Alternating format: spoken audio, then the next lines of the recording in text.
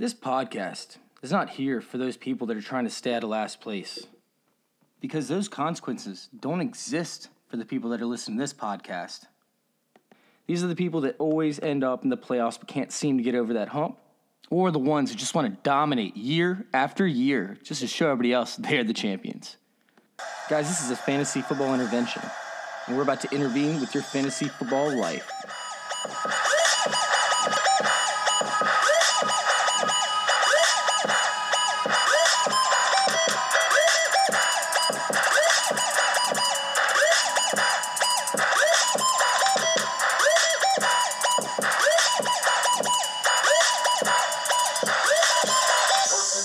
All right, welcome on in, guys, to Fantasy Football Intervention. Devin, can you give me a little test? Test, 1, 2, testes, 1, 2. Oh, yeah, you guys are getting a little bit of insight on what it's like to be here at the studio, a.k.a. my bedroom. Wahoo. Whoa. Oh, yeah, Devin and I are in the bedroom together. Now, we are doing it a little bit differently than what we normally do, and I am excited to have Devin back in the house. What's going on, Devin? Not much, man. Been doing a lot of basketball with 5 to 7-year-olds the past few weeks or so. And he's been dominating, let me tell you. It's not dominating. They don't He is even blocking the shit out of these kids. They're all I'm not playing. My son is playing. Oh, I misunderstood that. My bad. I thought you no. told me that you haven't been able to be here because you were out playing basketball with 5 to 7 year olds. I am out supporting my son. I'm not coaching, but I'm getting that itch to coach. I really enjoy being out there. Yeah. You know, with kids that young to like start learning a sport. And I know basketball is not really the sport that we talk about on this podcast or that I've ever really played at length. But just seeing kids actually get into that game, it's a lot of fun. So I will be back hopefully very soon. Basketball ends in March, and we have baseball and football things kicking off in April too. So yeah, get excited for that. Speak of stuff getting kicked off, man. We're kicking off the Combine this upcoming Sunday, I believe it starts technically. Although I believe the testing will actually start up on, Monday? Yeah, Monday. Yeah, but they'll start doing some of the interviews. Yeah, and it's a lot of fun. And actually, we talked a little bit about that in previous episodes. But it's kind of funny. One guy goes, there's no point to watching the Combine. You can just check the results afterwards. But then what happens when you miss out on Chris Jones? You know, and his dick falling out. Dick falls out. They might edit that. Yeah, I mean, you'll never get to see that again. No, but the more important part is actually watching different things like the fluidity of the hips when it comes to running the cone drills. Watching people's momentum, that's a big thing as well. And of course, you know, just seeing how certain players carry themselves throughout the drills, you know, how they interact with other players, and just getting, you know, a tone and kind of an idea of who they are, a vibe, perfectly said. And this will be a little bit interesting. I'm really excited to go through this because we're going to talk about some of these rookies that are going to stand out. And of course, we have top-end guys for each position. You know, for the wide receiver position, we have, a top 5 guys or so that are all in the same league when we talk about Laviska Shenault, Henry Ruggs maybe, potentially. Yeah, Henry Ruggs is probably like the bottom of like that top 5. Yeah. Your Jerry Jeudy's, your CD Lamb. T. Higgins.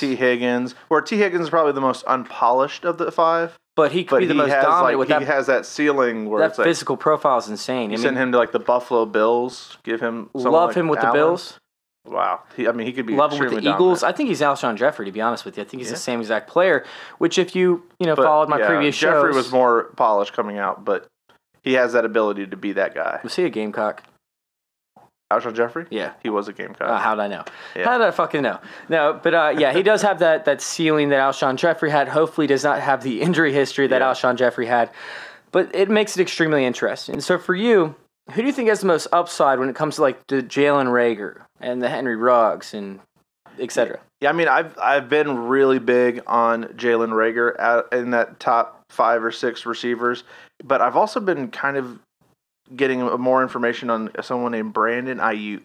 I think I'm saying that last name correctly. We will bring him up here in a little bit, so I don't want to spoil that. However, he is so far out of the top 5, I can't even tell you. Top 5 or 6? Yeah, like he's one of those guys where I could see him that back of the second, mid third round guy, and like he could be another dude that can be extremely productive on your team. Doesn't wow you in like a lot of different areas, but is extremely consistent. Yeah. We'll talk about him here in a second. But to bring it back, which guy do you think has the most upside when it comes to those top 5 guys? Like if you're doing the dynasty draft, because this is what we're all about, right? Yep. and you're stuck there, you need a wide receiver, and you're picking, 5th, 6th, 7th, 8th overall. Which guy are you going with? Because top of my head, I want Jerry Jeudy. Yeah, but most places, Jerry Jeudy's been the one, the number one receiver now for probably close to a season and a half. With expectancy of the 2020 season. Yeah, but then you start thinking of like a lot of these mock drafts that you've seen. Where does he typically fall in the drafts? It just depends on what kind of league you play in. You see a lot where he's going to like the Cardinals. Oh, yeah. And then you're thinking like the offenses that he plays with. CeeDee Lamb goes to the Raiders a lot in mock drafts. And depending on who the quarterback is, maybe Tom Brady, maybe it's Derek Carr, maybe it's Jordan Love, who knows? I love all those receivers. I'm really more on Jerry Jeudy than I am CeeDee Lamb. And I think you're reversed. Slightly, but yes. Yeah. You just have to look at the physical attributes, when it comes to CeeDee Lamb's height, weight, which actually is in question. He doesn't have the body mass index that I would actually like to see at a receiver his size. However, he does make the plays necessary. And we did see some drop issues with Jerry Jeudy. Although he did come back and make plays following that, that is a little bit concerning because he is a body catcher on a lot of different opportunities, not a full-on hands catcher. Yeah, I think that's probably the big thing I've seen with both Lamb and Jeudy is that they're not as dominant as like the last two guys to really come out of those respective schools where you think like Amari Cooper coming out of Alabama and then you have D.D. Westbrook coming out of Oklahoma where D.D. Westbrook was more of a burner. But he was, still a pretty good hands catcher. And, he's actually been one of the better Jacksonville receivers over the past couple of years. Yeah, no, absolutely. So, here's the deal. If you're in the top 4, right, and you're drafting, you need some players. If you're trying to win, you do not take a wide receiver at this point. This is not the year to do it. Reason being is because we don't have that 10 out of 10 guy that's the option. Right, we have a bunch of 8 and 9s out of 10s. CeeDee Lamb, although he's going to be great, don't get me wrong, he's not a 10 out of 10 option. He's an 8 or 9. Jerry Jeudy, whichever guy you want to go with, not a top-end option. He's an 8 or 9. The crazier part about this is the options that you're going to have in the second round of your rookie draft, especially if you're in 12-person leagues, they're going to be 7s. They could even be 8s in some cases. I mean, Ruggs might fall to the second round of your draft. Yeah. There are other guys that are going to be options to take, and you're not talking about a big gap. There is no gap almost between the guys that you're going to take in, spots 5 through, 8 or whatever, the wide receiver position, that you're going to take in the same spot in the second round. Those guys are not that much further down. However, with the running backs are such a big gap. We talk about Swift. We talk about Dobbins, we talk about Cam Akers, or we talk about Taylor. Any one of those guys are going to be a step ahead of what the next option is. Right. It's a bigger leap. Oh my God, that leap is insane. And then after that, with Clyde Edwards-Helaire and anybody else? Darrington Evans, a lot of those guys that are going to go a little bit later. Yeah, they're way further down, but yet they're going to be a massive, massive step back from the next tier of guys. And that's actually what we're going to bring up, is we're going to bring up those second and third tiers today, even fourth tiers to an extent, and what we expect to happen with these guys, and what we expect to happen with, the draft itself, and where these guys could end up going. But the reality is, if you have a first 4 or 5 pick, you're not going to invest in a wide receiver. You need to invest in other places. Mm-hmm. Well, not even other places. You need to invest in the running back position. So, with that being said, guys like Prochet and Liscombe, they aren't even on my radar yet. I mean, Liscombe had an opportunity. I liked his production out of college. But watching the game film, I'm like, this guy's average at best. He's going to become the 3rd, 4th option on a team that really doesn't pass. They're not going to invest heavily into the wide receiver position. The only way they become relevant is with injuries. And with the wide receiver position, I don't like to play that game. Like, I don't have handcuffs for wide receivers in most cases, unless that handcuff is just a supreme athlete who just, crushes shit. Liscombe's not going to be that guy, right? Prochet's not going to be that guy. They're good, but they're not great. Right, yeah. So where the radar starts going off for me, right? Starts going bing, bing, bing, bing, bing.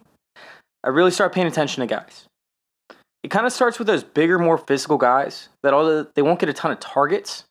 They can still go up and get the ball, especially when it comes to red zone opportunities and whatnot. Mm-hmm. Guys like Mike Williams, Dwayne Bowe.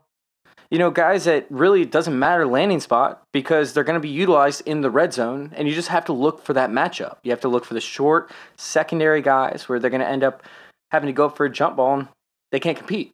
Right.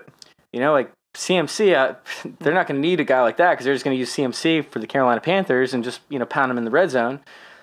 That's not a really advantageous landing spot. But for the most part, any other team, maybe not Tennessee Titans either, but for the most part, any other team, it's not going to affect their landing spot. Right. The first one being like Colin Johnson. He's 6'6", right, 220 pounds. Went to Texas. I could see him going in the 4th round to a number of different teams that are going to need that red zone help. Guys that are having trouble scoring. Or even like the Eagles. Probably a big spot. Eagles would be a great spot for him to land. That's probably like my favorite spot for him to go. You think a lot of other teams where either they have like the running back that is their guy, or they have a tight end.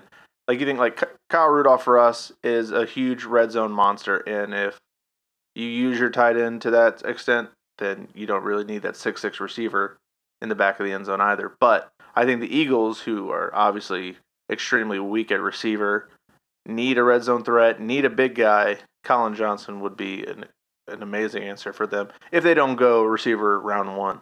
Yeah, somebody like T. Higgins, if they end up taking T. Higgins, which is my favorite landing spot for T. Higgins, by the way. Yeah. He's literally perfect replacement for Alshon Jeffrey. If they don't go with somebody like T. Higgins, it'd be the perfect landing spot. Somebody like the Bills, like we talked about, great landing spot as well. But a lot of these guys, you need to make sure that they have one of two things. You need to make sure that, well, I guess one of three things actually, which is stuff we're going to find out with this combine. How big their hands are, and if they can actually focus on the catch, come down with the ball. That's a huge, huge thing I'm watching for. If they're if they're body catchers or they're hand catchers. Absolutely. And then for the combine, we're talking about their 40 times to see if they can create any kind of separation, or if, they're going to be able to have one guy on them that can jog pretty much right next to them for a cornerback. Are they slugs on the field? And how are their footwork when it comes to the agility drills?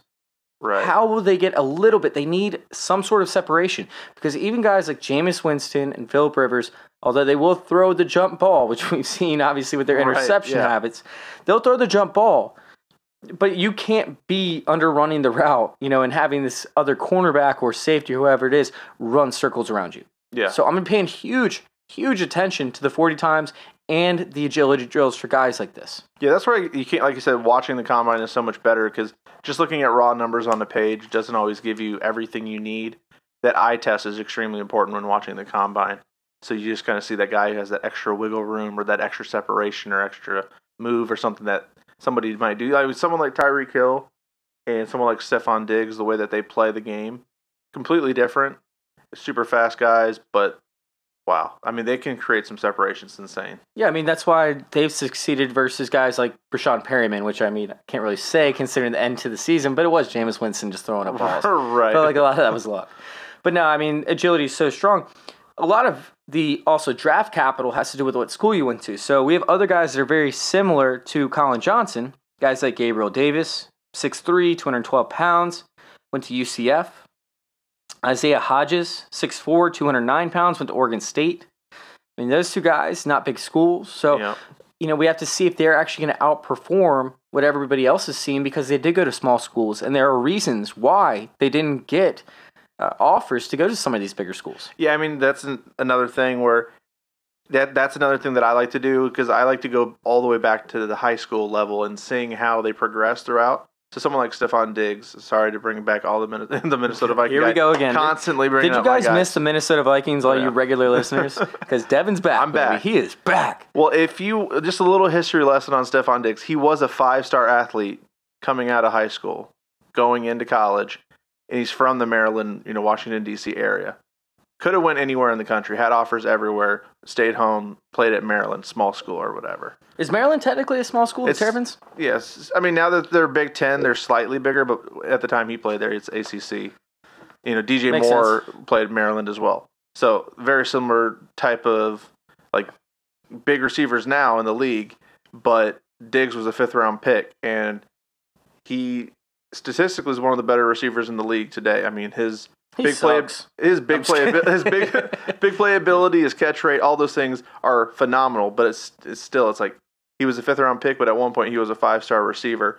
So that just bringing back to where there might be a reason why Gabriel Davis went to UCF, where Brandon Marshall will tell you that UCF is wide receiver U. So. Wait, UCF is wide receiver U? That's what Brandon Marshall would make you think. Oh, shit. I didn't realize that. Because Brandon Marshall went to UCF. That's a very similar type player, too, right? A big physical body. I mean, he's 6'3", 212 pounds. It's not 220 like I think Brandon Marshall was. Yeah, but I mean, like, you look at Brandon Marshall, dude. but then you think like Brandon Marshall back when he was with the Broncos, then when he was with the Bears, lining up next to a young Alshon Jeffrey. Like, that's just like that similar body type. And there's been a lot of UCF guys that have come out of the league. I'm pretty sure Rashad Perriman's a UCF guy as well. So Gabriel Davis is definitely somebody we need to keep an eye on. Yeah. Got to make sure he actually has wheels on him. Exactly. Or some sort of form he's going to have a physical attribute that's going to set him apart from somebody. Yeah, vertical leap as well. Oh, and that's something I'm looking at with Colin Johnson, just to backtrack a little bit.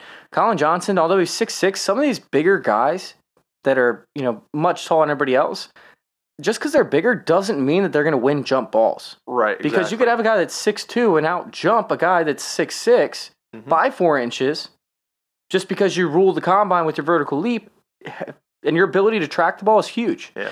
So, once again, I mean, we got to keep an eye on that vertical leap, along with, some of these passing drills that they're going to be running throughout the combine. Yeah, that's why I love the combine. I mean, I remember watching Julio Jones at his combine, and he dominated the combine that year, and he had broken bones in his foot. I think he had like 4 broken bones in his foot, and he still had like the highest vertical leap and things like that. Dude, the combine's Obviously, he went on to be a monster receiver. Cannot wait to sit down and watch the combine. Yeah, Everybody's like, it's so boring. I'm like, dude, you figure out so much shit just by watching these guys for a few minutes. But it's and it's a lot of fun because I mean, you're watching, who's going to be the fastest receiver, who's going to be the fastest quarterback. I mean, the defensive linemen. What's that show with Stone Cold Steve Austin? Tough Enough? Yeah. It's like the same thing, but at the combine, right? Just seeing who's the best athlete.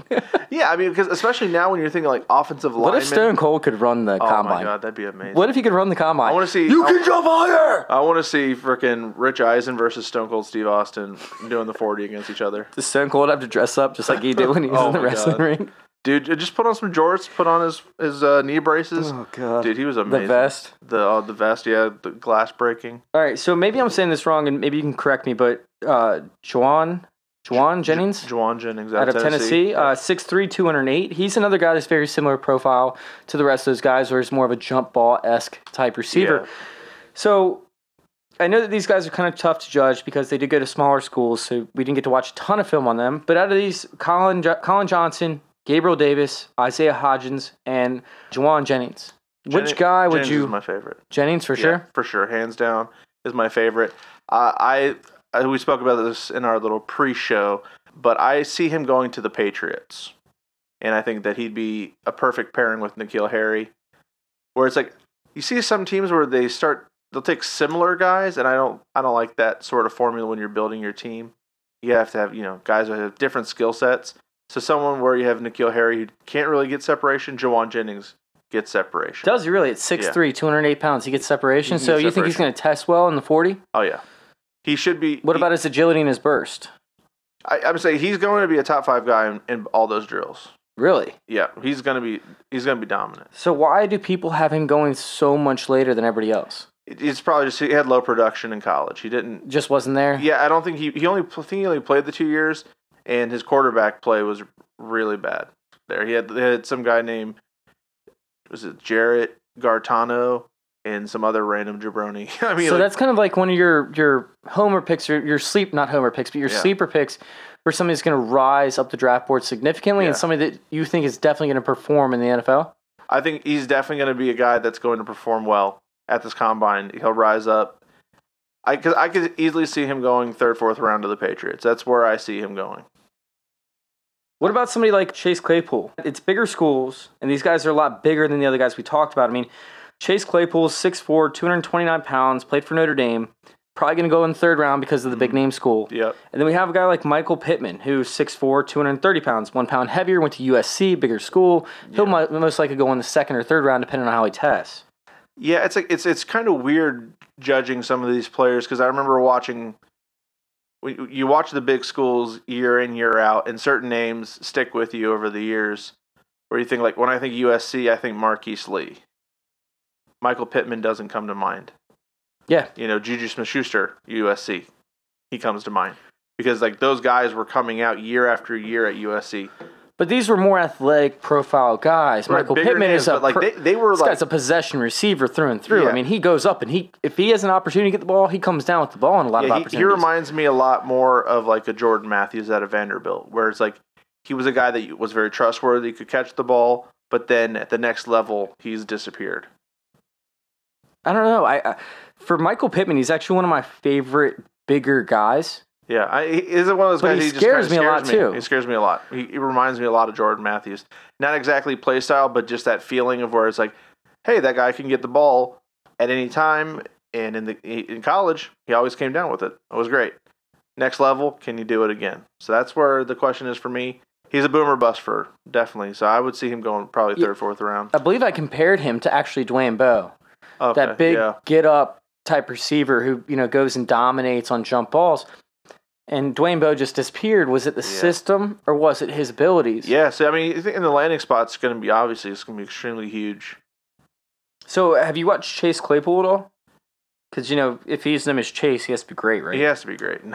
No, I did not get a lot of Notre Dame because when I watch tape on Notre Dame, I'm usually watching the offensive line. to be completely honest, well, I mean that makes sense. Them and linebackers, right? Right. Them. Yeah. I mean. Yeah, it's like oh my god, because obviously being a Minnesota Viking fan, I'm looking for offensive line every year, and I'm just hoping that our team takes them. So just looking at like Tommy Kramer, and obviously you had the brothers. Now they're mine. Wait, are you going off on an offensive line tangent on a fantasy football podcast? Yeah, exactly. I'm just saying that I wish I knew a little bit more about Chase Claypool. That's just like typically I look at specific teams for specific reasons. And offensive line at Notre Dame is a big thing for me.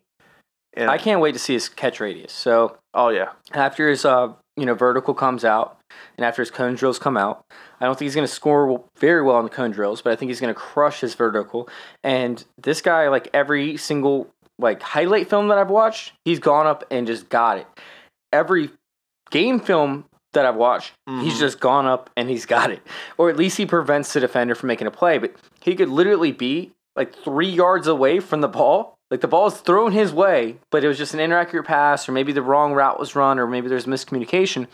And the defender's in the right spot to grab an interception. Before you know it, this guy's reaching in the way from 3 yards away just to get the ball away from the defender. He can be a playmaker, He has a tremendous potential, and I like Pittman. I think he's my favorite guy out of this group, but Chase is very, very close. Yeah. Well, you got the matching name. Like a tie goes. Because of that. Tie goes to the runner, I would think. It's not because of that. No, it actually, Michael Pittman is my favorite. Now, do you think Juwan Jennings could actually outperform either one of these guys? Yeah, like I said, I think he's like a sleeper. Okay. He should be I think he rises after the combine. He's just one of those guys, I'll look up his stats. I just think that he's one of those guys that kind of suffered from poor quarterback play. And I know certain receivers can kind of avoid that. Where you think like someone like DeAndre Hopkins, where he's spent how many years in Houston, and now that he has Watson, but before that, he's probably had 7 different quarterbacks throw to him. What do you think he's going to run? Like a 4.55? I think he's a sub 4.6. Probably the fastest he'd run is 4.52. I would. That's probably my guess for his top. Be 4.52. But his separation ability is pretty good. I'll look up his stats. Well, that'd be interesting to see if you keep up with Omar Bayless, for example, from Arkansas State, who's also 6'3", 207 pounds, and had huge production in college. Omar Bayless, 93 receptions, 1,683 yards, and 17 touchdowns last year. Yeah, that's insane production. Yeah, and I mean, this guy has wheels on him, so they're expecting him to run. Is that big fish in a small pond type deal too? That's the kind of the trick with. And that's always what people always say that. So, why didn't he get that big offer from another school? Yeah. Why did he end up with Arkansas State? It might have just been opportunity so he could show it off. That's true. I mean, because again, someone bring him back to a different Minnesota Viking, Adam Thielen. You think Adam Thielen? Maybe he was a late bloomer in a different way, whereas maybe he didn't get as tall as he was at one point when he was leaving high school going into college. But the thing you got to be curious with that, the thing you got to be cautious with that is the fact that some of these late bloomers and whatnot, they're not advantageous to draft in fantasy because you have to hold on to them for 3 or 4 years and just watch them waste away as a roster clog in your spot. This is why I like taxi squads to an extent, because guys that you assume to be a late bloomer can end up, sitting on that spot instead of wasting space on your roster. But, it also depends on the team that certain players go to, because I always worry a little bit when players go to the Vikings, because I know that player probably won't see a lot of playing time until that third year, because they typically, go into the system and then they have to follow behind the guy that's in front of them, and then they have to wait until they have that breakout moment, and then they go into the starting lineup. Where someone like Adam Thielen cut his teeth on special teams and made a lot of special teams plays. Then it was that third receiver. Huge. And he was Wide deep on the receivers that play deep. special teams are so big when it comes to knowing where they're going to end up. Somebody like Jalen Reagor played a ton of special teams, right? Mm-hmm. And he dominated special teams, which is why everybody loves him. But everybody forgets about Jalen Reagor. Great, Jalen Reagor's flying up draft boards, right? He's going to end up running a sub 4.3. He's going to end up dominating. He had a 48% catch percentage in college. Yeah. He only caught 48% of the balls that were thrown to him. And that might have had a lot to do with the quarterback. Don't get me wrong, because from my understanding, it wasn't great quarterback play, to say the least. Like, it was actually subpar quarterback play when it came to overall. He would have been better in any other situation. Yeah. However. And I do hate to sit there and just blame the college quarterback all the time, but it's just like certain players can't always play above the talent level. Even though, you want that guy to be like, hey, I want you to be DeAndre Hopkins. I don't care what your situation was. I don't care who the jabroni was throwing you the football. You got to come down with it every time. You're DeAndre Hopkins. And that's kind of the expectation, because he did it the year before that, but he also didn't have great catch percentages for the previous 2 years prior to that. So that's going to be an interesting thing to monitor. That's his big knock is the catch percentage, and that's a huge knock. That's a huge. I mean, that's in less college having less than 50%. I don't care how bad your quarterback is. You're catching less than 50% of your catch. I mean, because you think like college quarterbacks, they're expected to hit at least 60% of their passes. All I'm saying, people, is be very, very cautious of Jalen Reagor. Go back and watch the drop balls. Go back and check them out and make sure that it's not just a freak athlete that you're falling in love with. It's actually a freak NFL player. Because I can come up with so many different instances. Kevin White, Rashad Perriman up until this year. Guys that just dropped the ball. Dante Moncrief. Another perfect example of a guy that just dropped Kevin balls. White was a high draft pick. Jalen Reagor is going to be too. Yeah. I'm just saying you got to be cautious of those speed freaks that make some highlight plays. Yeah. You want consistency. You don't want him catching 4 out of 8 balls, because the quarterback will stop throwing him the ball. You want a guy that's catching 7 out of 9 passes, 6 out of 8. You want that higher catch percentage, not just the highlights. All right, going back to Juwan Jennings for just a moment. There were 2,878 yards thrown this past season for Tennessee Volunteers. 969 of those yards went to Juwan Jennings on 59 receptions. He averaged 16.4 yards per catch, had a long of 51 yards, and he had 8 touchdowns, which led the team, and that's 8 out of the total 19 thrown touchdowns. That's solid. That's a tremendous dominator rating. So He did have, then like I said, this is just production for this 1 year, and that production was between 3 quarterbacks as well.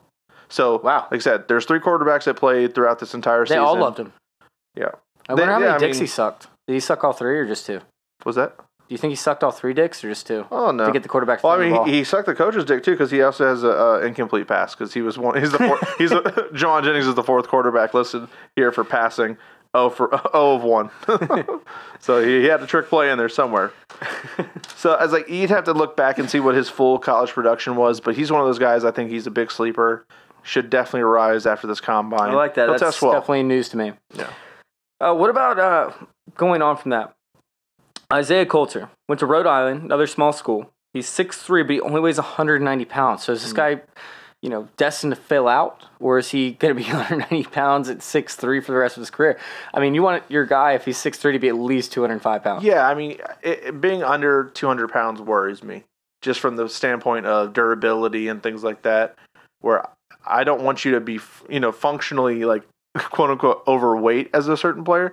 It's like, if you could play at 205 or 210 at that height, even though you've been 190 most of your life or whatever, adding that in muscle, that shouldn't be that bad, just to kind of Yeah, help your body. He's great at tracking the ball. He's phenomenal tracking the ball, one of the best in the nation.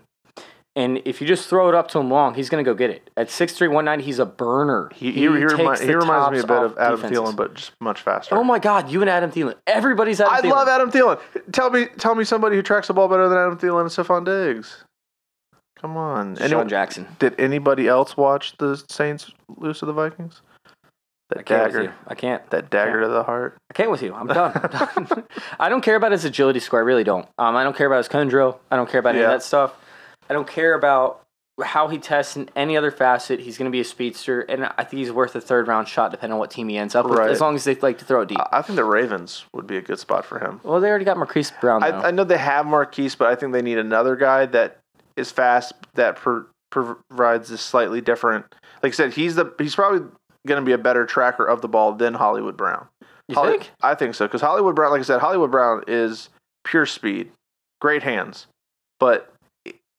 There were some times Hollywood this year, for a reason. He's Hollywood just because his cousin's crazy. But that's another thing. Get out the fuck out of here. All right, on to my next guy. This is my favorite guy in the entire draft when it comes to values.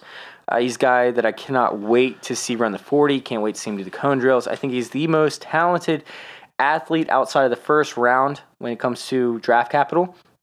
And that's going to be Donovan Peoples-Jones. 6'2", 208 pounds. Michigan. Yep, my dad. He's predicted to go in the 5th round. He's going to end up being a 2nd-round pick, in my opinion. Yeah, he is an absolute beast. He is extremely talented, and his ability to get open, just from using like his head, not his football instincts, are through the roof. His intelligence is off the charts. Production wasn't there. His production was not there, but I feel like that was that's another productive environment, and his quarterback play, and yet he wasn't dropping balls. He had above average hands, almost. He's on the borderline of having great hands. Not phenomenal hands, but great hands. Yeah. And he can go up and get the ball.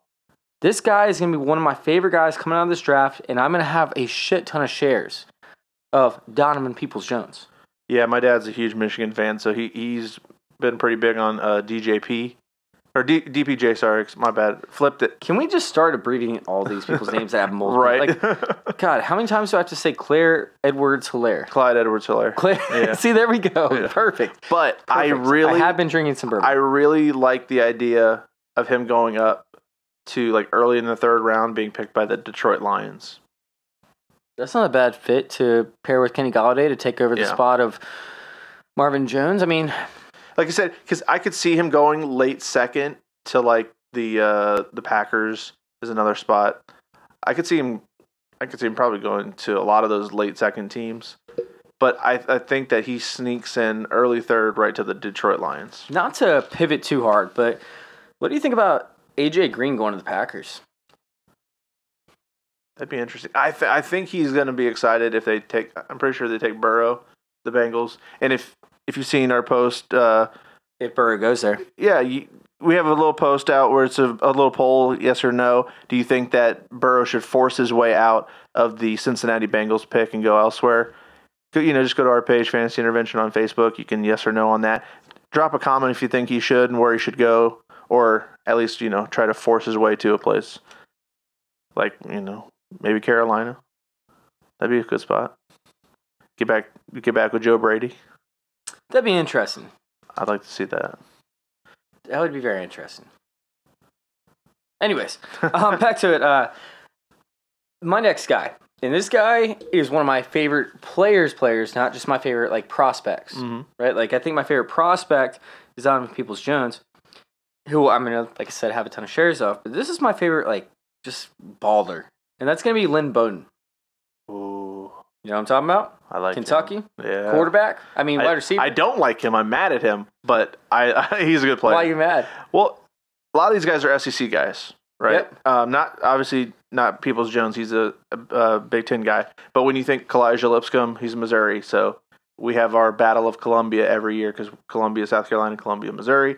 You think you got Lynn Bowden out of Kentucky. We have rough games with Kentucky all the time. We play Tennessee. Obviously got Jawan Jennings, so he's burned us a couple times. So I have a history with these certain SEC guys where we've watched the games. And Lynn Bowden's one of them. Year in, year out, where that guy just does things to you. So like Benny the Snail, He just for whatever does the things to reason, you. Benny the Snail would always just ram it straight up our ass, and he'd win games. He's not even a good running back. He's not even a good How'd running you guys back. let that happen? Because probably because Javon Kinlaw was missing some of those games. But damn it, man, our defense it struggled after Clowney left. But I digress. I miss Clowney. I can't with you. All right, Lynn Bowden, he was the quarterback because their quarterback got hurt, right? Is that correct for Kentucky? Their quarterback got hurt, so they didn't really have one a great left backup. and then one got hurt, yeah. Yeah, so they had to bring in this guy that was actually a wide receiver but played some high school ball. Mm-hmm.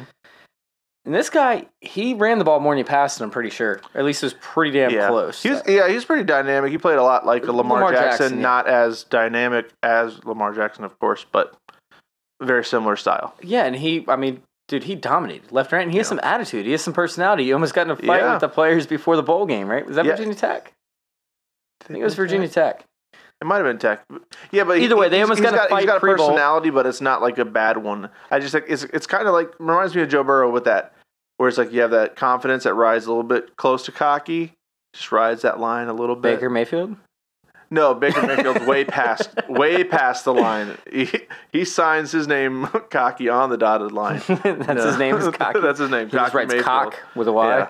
Well, I mean, because you think like in a lot of these guys that they'll have similar stories where it's just like, you know, they've been looked over, passed over for years and years. Where you had someone like Joe Burrow sitting on the bench at Ohio State year after year, watching other guys go to the NFL or whatever, and then now he dominates this huge year at LSU. We're sitting at the bar, you know, a couple of months back watching his monster game against Oklahoma, you know, things like that, which was insane. That Justin Jefferson, we haven't talked about Justin Jefferson. Well, yeah, that was one of the top 5. Oh, wait, no. He's outside of the top 5. No. He's like 6 or 7. Well, we still got that to go. Yeah. We'll get back to that. We got to get back because I like him.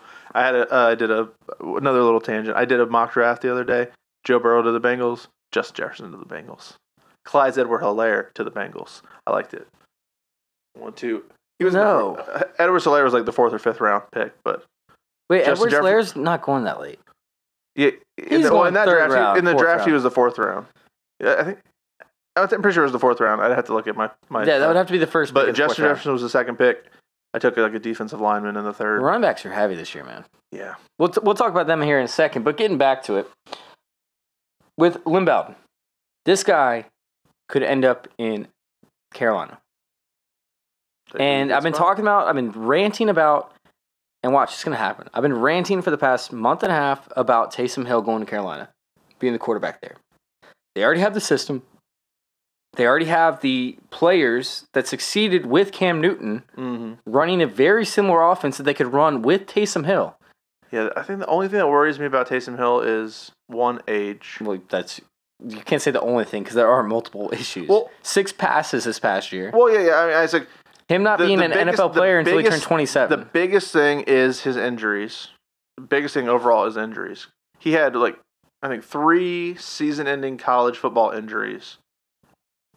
He's 30 years old this year, going into 31 years old. So just now going into being Which is why it made no sense to me why the Saints would ever consider him to be a franchise quarterback. I think this is so overblown. The Saints being locked onto Taysom Hill. He is a gadget player. Right. He's a perfect gadget player for a mindset. Or they have $10 million. They have less than $10 million in cap space. Yeah. Less than 10. I mean, if he was the heir apparent to Drew Brees, he's not. Why did they start Teddy Bridgewater for those 5 games that Brees missed? With Taysom Hill, if he ends up signing with Carolina, which I've been about and ranted about constantly. Like that. I like that. It's fit. Yeah, they have Christian McCaffrey, who would be the perfect running back for that system. They could trick people. They look similar. They do. They're both white. They're both white and like muscular. One guy's like 6 inches taller than the other one, so you have to squat. Anyways, Taysom Hill squatting while he runs. It's gonna be the name of this episode. He's taking a shit while he's running. It's crazy. No, but with that, if they end up drafting somebody like Lynn Bowden, right?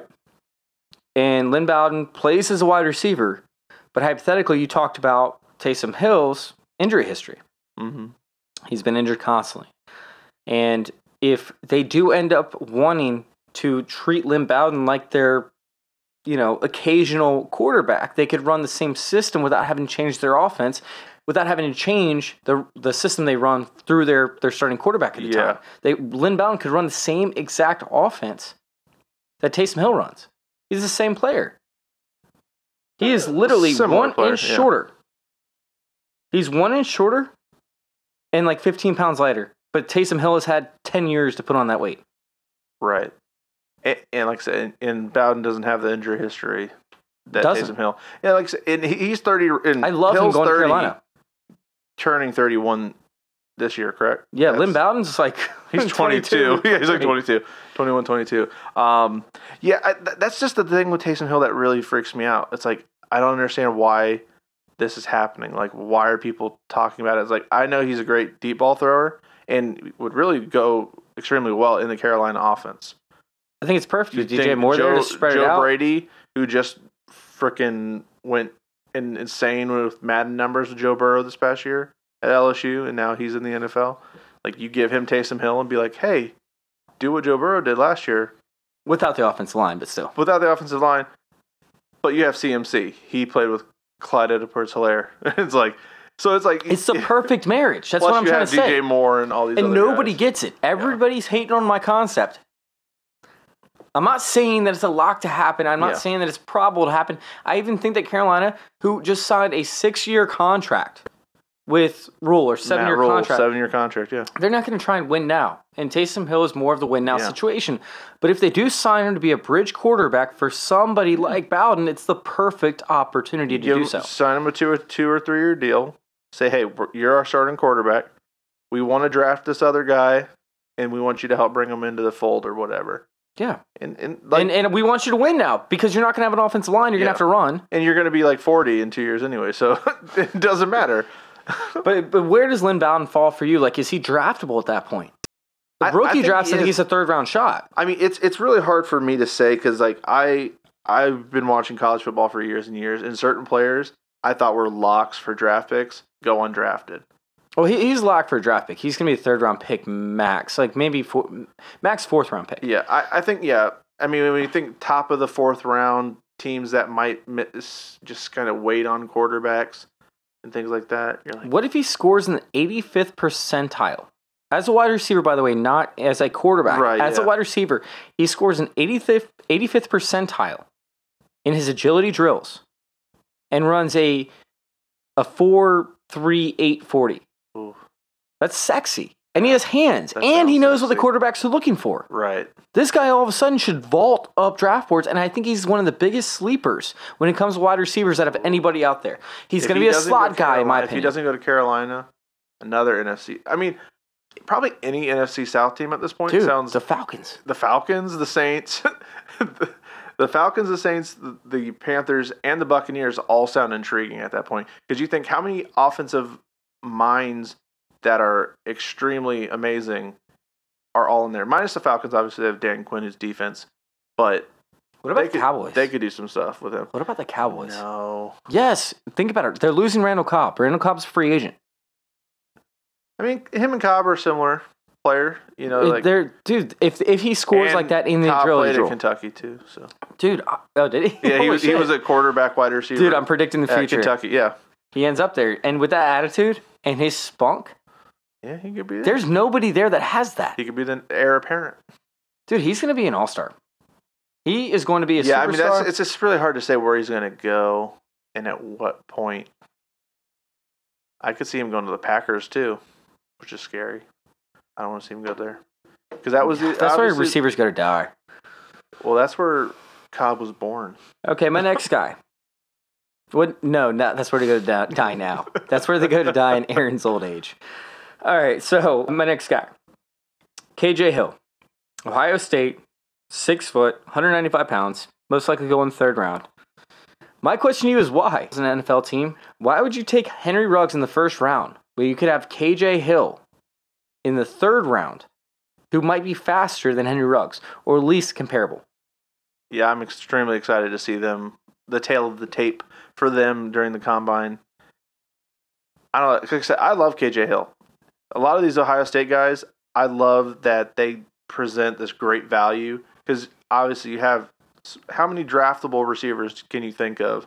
Like We have pages filled up of draftable receivers right now. It's insane. Yeah, it's an insane depth. Obviously, like we said, there's the top heavy guys, but no one in the class is really. I don't think the wide receivers. Guy. Yeah, no, I don't even think it's top heavy.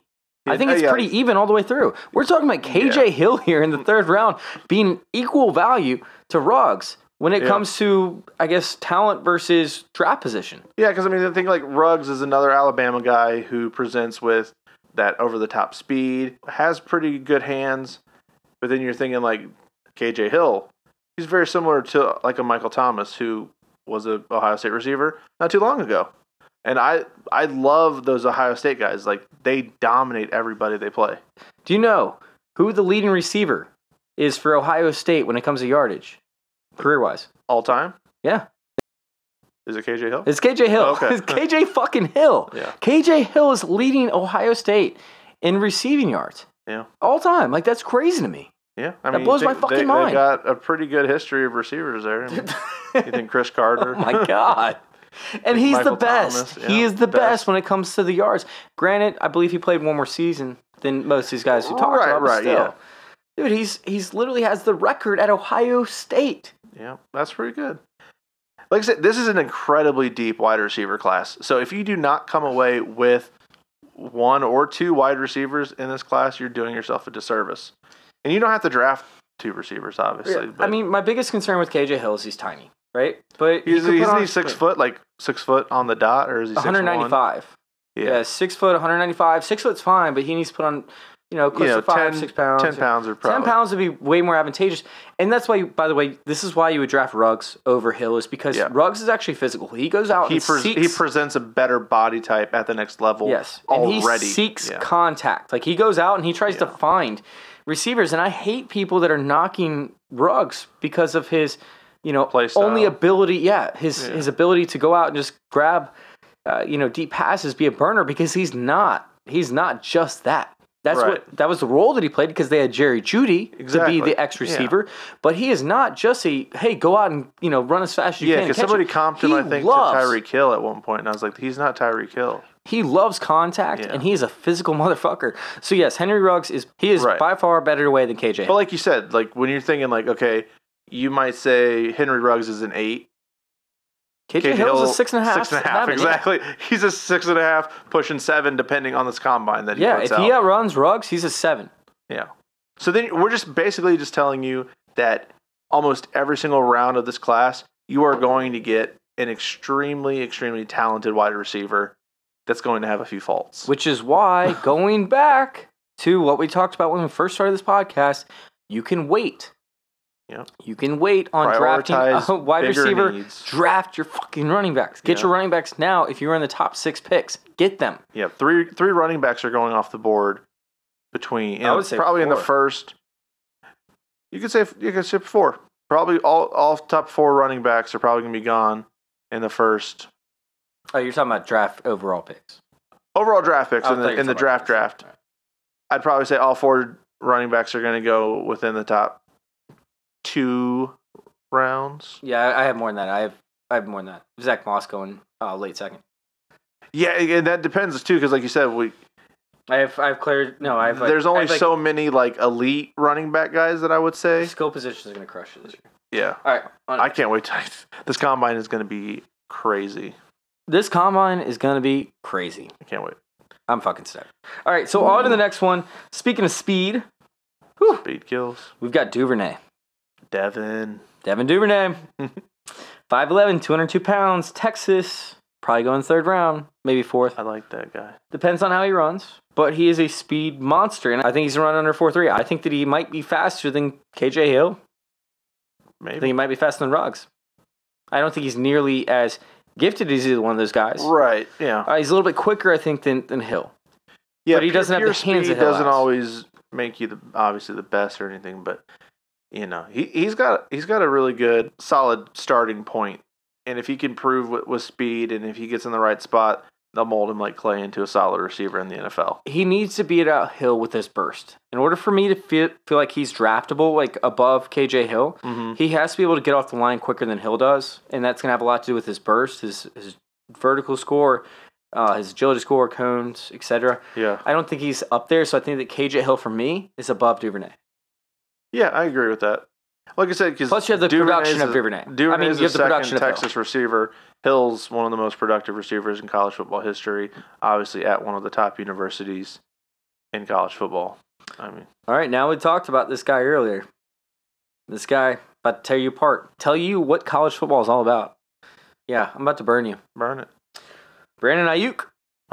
This speedster, right? He's a speedy Colorado. guy. We've been hitting on speed guys, you guys have not realized, by the way. We're covering all speed because speed is key in this draft, whether it's running back or wide receiver. Speed is the thing to look at when it comes to skill positions. Well, because you think, like, you look back at, like, someone like N'Keal Harry. Like, we talked about receiver class last year and how certain guys did not have that separation. N'Keal Harry was incredibly weak this year, getting off the line, getting separation. It was bad. So this year, I'm definitely looking at speed guys. Wait. Did you just transition without realizing your transition in this?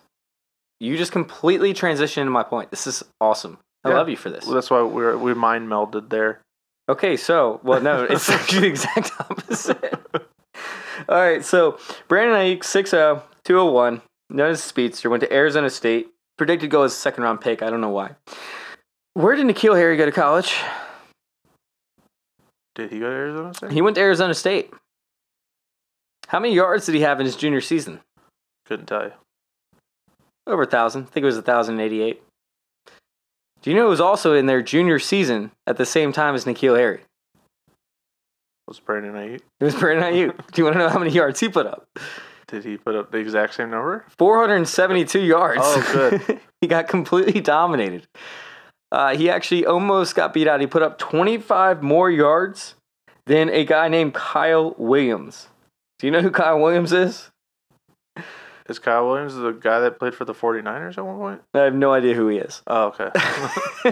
That's the point being made. He was nobody. And he only had 25 more yards than Kyle Williams did. He did have one more touchdown than Kyle Williams did, but he also had less catches, less opportunity. Kyle Williams saw the field more often in Brandon Ayuk's junior year than what Brandon Ayuk did. Meanwhile, Brandon Ayuk ended up playing with an advantageous system, better, or easier conference. But then he goes to Senior Bowl and just completely bitches out. Doesn't even compete in the Senior Bowl. Yeah, he was unable to physically perform. So in other words, he needed some Viagra. And his agent said, no, don't take Viagra. Just don't compete in the Senior Bowl because you don't want to embarrass yourself. Completely different Kyle Williams, by the way. But that was a funny little transition, though, because Ayuk had 1,192 receiving yards this year, and Kyle Williams had 482. So it was kind of the N'Keal Harry to Brandon Ayuk. Yeah, but Kyle Williams is nobody. Kyle Williams is never going to go anywhere. He's never going to be anything. Kyle Williams is irrelevant. Well, not now because you said that to him. Well, he broke his fucking heart. No, just obviously fucking he listens. Kyle Williams, go get a job working behind a desk. Wow. Maybe like tax liberty, liberty tax, whatever it's called. Liberty. Yeah, just go get a job doing that. But no, his agent advised him not to compete in the Senior Bowl because he was afraid of not producing the Senior Bowl because he's not a producer. Ooh. And he saw KJ Hill dominating. He saw other players dominating, and he just didn't want to be a part of it. He bitched out. So Brandon Ayuk for me is a complete faller, and if he does not run a sub 4.35 40, I think he's going to fall out of contention. I really do. Arizona State is not the strongest conference. I just don't see it happening for Brandon Ayuk. Yeah. I know that a lot of people are really high on him, but I think that's people that are just following other people on Twitter and so they're talking about how they love this kid and how he's, the hot new shit. And then they watch his highlight film and they see him outrunning players, but they don't have it into context. They don't see that that's a, maybe a 4-string guy in the SEC. If that player went to go play in the SEC, he'd be a 4-string cornerback. Yeah, exactly. So, for me, Brandon Ayuk is not an option. But he's an option for you. I like him in certain, like I said, in certain extents. So if he goes to the right spot, it could be advantageous. I don't think he is a guy that fits in probably half the systems in the NFL. He's not gonna be successful there. But again, he's probably a guy that could go to the Eagles. and could have good games. A couple guys that I know you don't have on your list are Quintez Cephas out of Wisconsin and Tyler Johnson out of Minnesota. Well, Tyler Johnson's coming up. We're going to talk about him. I love them. So, big play guys, I think that are completely underrated. Yeah, we'll bring that up in a second. Now, my last guy that I wanted to bring up in my guys I really wanted to bring up for wide receiver position, we're talking about Bryan Edwards. And it's a huge disappointment because I brought him up. I was like, yo, Bryan Edwards, man, you got to check this guy out pretty much. Yeah. Devin's like, I love that guy. And then he tells me the bad news. Go ahead. Yeah, ruin everybody else's fucking day. Ruin everybody else's fucking day. Go. He is slightly injured and will not be competing or showcasing his abilities at the NFL Combine. Which is disappointing because, again, I am a South Carolina Gamecock fan. I have been a huge Bryan Edwards fan his entire career. And I was looking forward to his 40 time. I wanted to see if he believed that he was on track to run a 4.47. I think it was was it 4.47? Because he's so big. I mean, this guy's 6'3", 215 pounds. Humongo. And he plays like a Braylon Edwards with hands. I mean, this guy is one of my favorite risers, and I thought that if he could beat a 4.47 40, he could end up being he could crack the top 5 for wide receiver scoring potentially if one of those guys fell out. Yeah. I think I've mocked him mostly to like the Kansas City Chiefs, and I'd love to see him play. I mean, I love Bryan Edwards, and I'm so sad that I'm not going to see him compete. Yeah, he would be an excellent replacement for Sammy Watkins, actually. Yeah, that would be an excellent replacement. He'd be a guy that like late second round pick. I was thinking, I think he could sneak his way into the second round, but I have him as a third round right now, waiting to see what his 40 was. But he's not going to have 40. I mean, that's where you just think like hopefully he'll be good to go by like a pro day. You can see him run at the pro day, see him do his drills and all that type of stuff. But I mean, his tape speaks volumes. He's been a great player. And again, he's another guy that's kind of been not extremely a victim to quarterback play because he's had consistent quarterback play at South Carolina. We had Jake Bentley for years and years. And then he's transferring away this year. And then because he was injured. So Bryan Edwards has had consistency. He's been a great player. Like I said, hopefully we can see him test at a pro day whenever that comes up in like late March or whatever. Yeah, I hope that's the case. I really do. I love him. He might have actually pulled a Brandon Ayuk. Oh, my hamstring is a little sore. I can't run. No, I think what I'm not saying hamstring. I'm just saying like whatever it was. I think it was like he had broken bones in his foot or something like that. Wait, Bryan Edwards? Bryan Edwards. How is he going to heal by?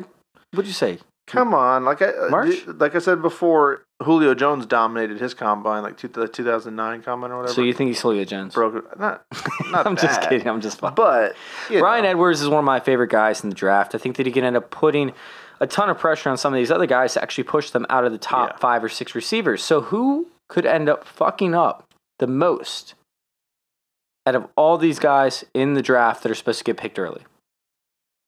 We've got Tyler Johnson. We got Jalen Reagor.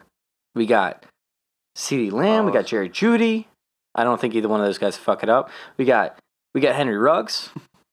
Which guy can end up fucking up his stock the most? Like if he has a terrible Reagor. Agility drill, terrible 40. Well, I feel like Rager's obviously, definitely a candidate for that because of his catch percentage we already talked about. But if somebody, let's just say, well, I think T. Higgins runs a 4.62. 4.65. Let's say T. Higgins runs a 4.65. That could fuck him. How does Bryan Edwards end up in the top 5? Who has to fuck up? I mean, definitely. Chenault? Higgins is. Well, I think Chenault out of Colorado. He's a lock. He's too polished. Him.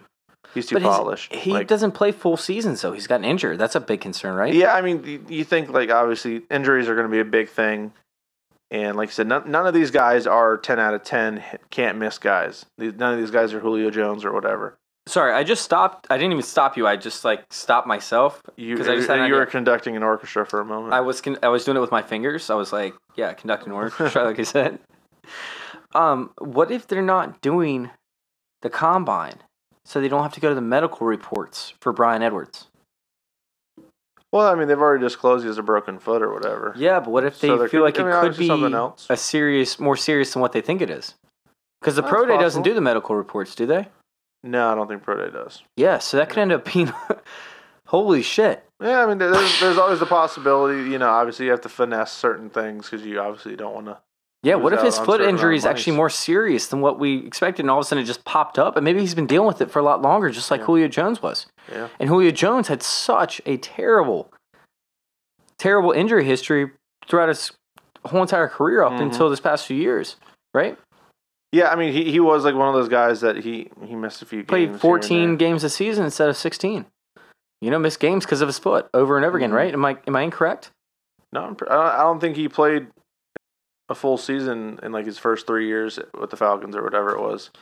Just check it. Just blew your mind. Could verify that, but that is a toilet paper roll, by the way. But like I said, when you look at the receivers, like I said, none of them are 10 out of 10s. Jerry Jeudy, CeeDee Lamb, Laviska Shenault. I think Laviska Shenault will be probably the best day one receiver out of those guys. Really? You think he's going to be better than CeeDee Lamb? It's like I said, I have a weird connection with Bills. I have a weird connection with certain schools and certain positions that the schools produce. So Oklahoma receivers, they scare me. T. Higgins is the guy that I think he probably has the easiest shot to fuck himself out of the top 5 receivers. Yeah, he has the biggest chance to rise, biggest chance to fall. Right, he's the biggest boomer bust guy out of those. Jalen Reagor's another one, just because I think that he didn't really come from a college market that really screamed like, hey, come look at me, I play in the SEC or whatever. Do you know how many rap videos he has now because of the people that compile these videos, these grinders that go out there on YouTube? Oh, really? They make these highlight films? God, dude. Yeah. People like Highlight Heaven, they have Watch, videos. One owner's going to fall in love with it. Somebody like Dan Snyder's going to be like, you have to draft this guy. Yeah. Well, we don't want Chase Young. We want Jalen Reagor. I see Reagor going to the Packers, I think, is the big spot that I've seen him mock to. And I mean, obviously, you see the teams that need a receiver. Bills need another guy. The Eagles definitely need a few people. They need an entire receiving core. I was thinking of like KJ Hill in the 3rd round if he falls that far. Yeah. Broncos are another team. Ooh, that's sexy.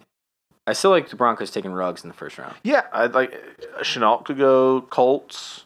Could go Broncos. I mean, you think like if I had the Colts need some help. I need the draft list in front of me because every time I do a mock draft, I'm looking for offensive tackles to go to the Vikings or cornerbacks, and then you're thinking like you're seeing all these receivers that come off the board because there's only like 5 offensive tackles that are like 1st round draft. Or whatever. So this is the year to do it. This is the year to draft offensive tackle because everybody's going to be going skill positions, and it's dropping these offensive tackles off the fucking roof. As soon as Burrow's off the board, then you're going Chase Young at Washington, and then after Chase Young, you're probably going Jeff Okudah to the frickin' Lions, and then one of those offensive tackles comes off to the board. You ever seen like those those Acme like cartoon or metal blocks or whatever, like the things the blacksmiths use? Yeah. What do they call it? Anvils. Those Acme anvils.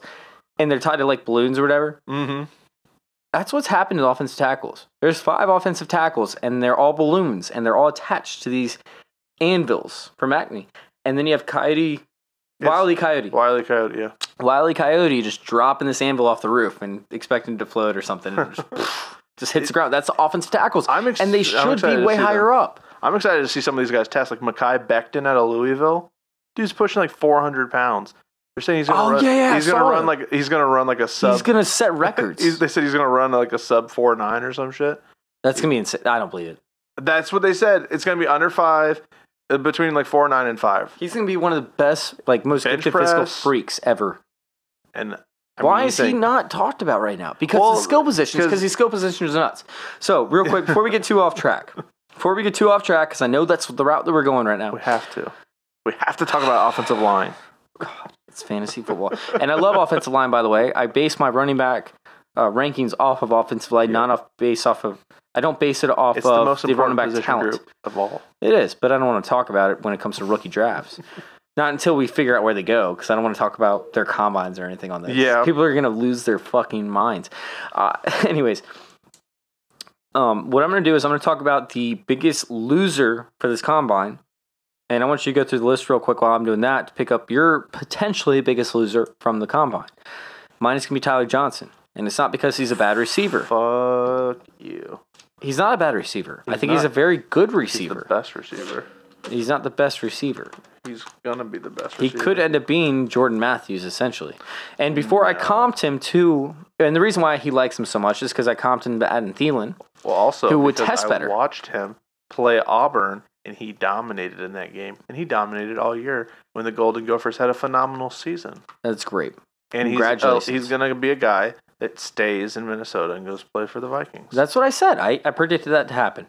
And I don't think he's going to be a bad receiver whatsoever. But when it comes to dynasty rookie drafts, do I actually want to pick up Tyler Johnson, who is probably going to run a 4.6. He's probably going to be higher up in the agility drills. He's not going to have a great catch radius. He doesn't have a great college dominator rating. But he's a good overall receiver. I think he's going to be much more valuable as an actual football player than he's going to be a dynasty asset. And dynasty assets are people that you're drafting. You don't want to draft a guy that's going to play 2 games throughout an entire fantasy football season. You want to draft guys who can play 5 or 6 games unless you just have insane depth. So if you have insane depth and you need some security piece, great. Draft Tyler Johnson in the 2nd round. But if not, just go ahead. Go ahead and let somebody else waste a draft pick on a guy that is going to be a logjam at your wide receiver position. Don't draft in a dynasty league Tyler Johnson. You're going to waste your money. He would have to end up in the perfect situation that needs some bigger slot guy to sit there and run it where they don't have any other receiver talent. The only place that I see that happening is Buffalo Bills, but they already have Cole Beasley, so you're going to have a year or 2 before he actually develops into that guy. For you, wide receiver-wise, because we haven't covered running backs yet, wide receiver-wise, who is your bust? Who could completely bomb? Who could bomb if they do poorly at the combine? Who could completely fall off? What if somebody's dick fell out of their shorts? Well, that was pretty good for Chris Jones. So he's a Super Bowl champion. So there's that. I don't know. I think Colin Johnson out of Texas could. He could fall flat on his face. Yeah, but Colin Johnson's already expected to go in the 5th or 6th round. Yeah. So 5th or 6th undrafted isn't that big. Anybody. Somebody has to fail. I mean, outside of like T. Higgins, So T. Higgins, we already talked about having the most to lose. What about if KJ Hill isn't as fast as everybody thinks that he is, right? Maybe Devin Duvernay. What about Devin Duvernay? That guy's tiny. What if he doesn't? What if he looks faster because he's playing against worse competition? I mean, Devin and Chase can't fail, so be ballsy, man. Grow some balls and take a hot take, like I did with Brandon Ayuk. I love Juwan Jennings, so there's no way that's going to happen. You know what? It might have to be Michael Pittman. You like Michael Pittman? I don't like him. I think he's going to fall flat on his face. All right, so what would he have to run? What would he have to run in the 40 time for you to like him?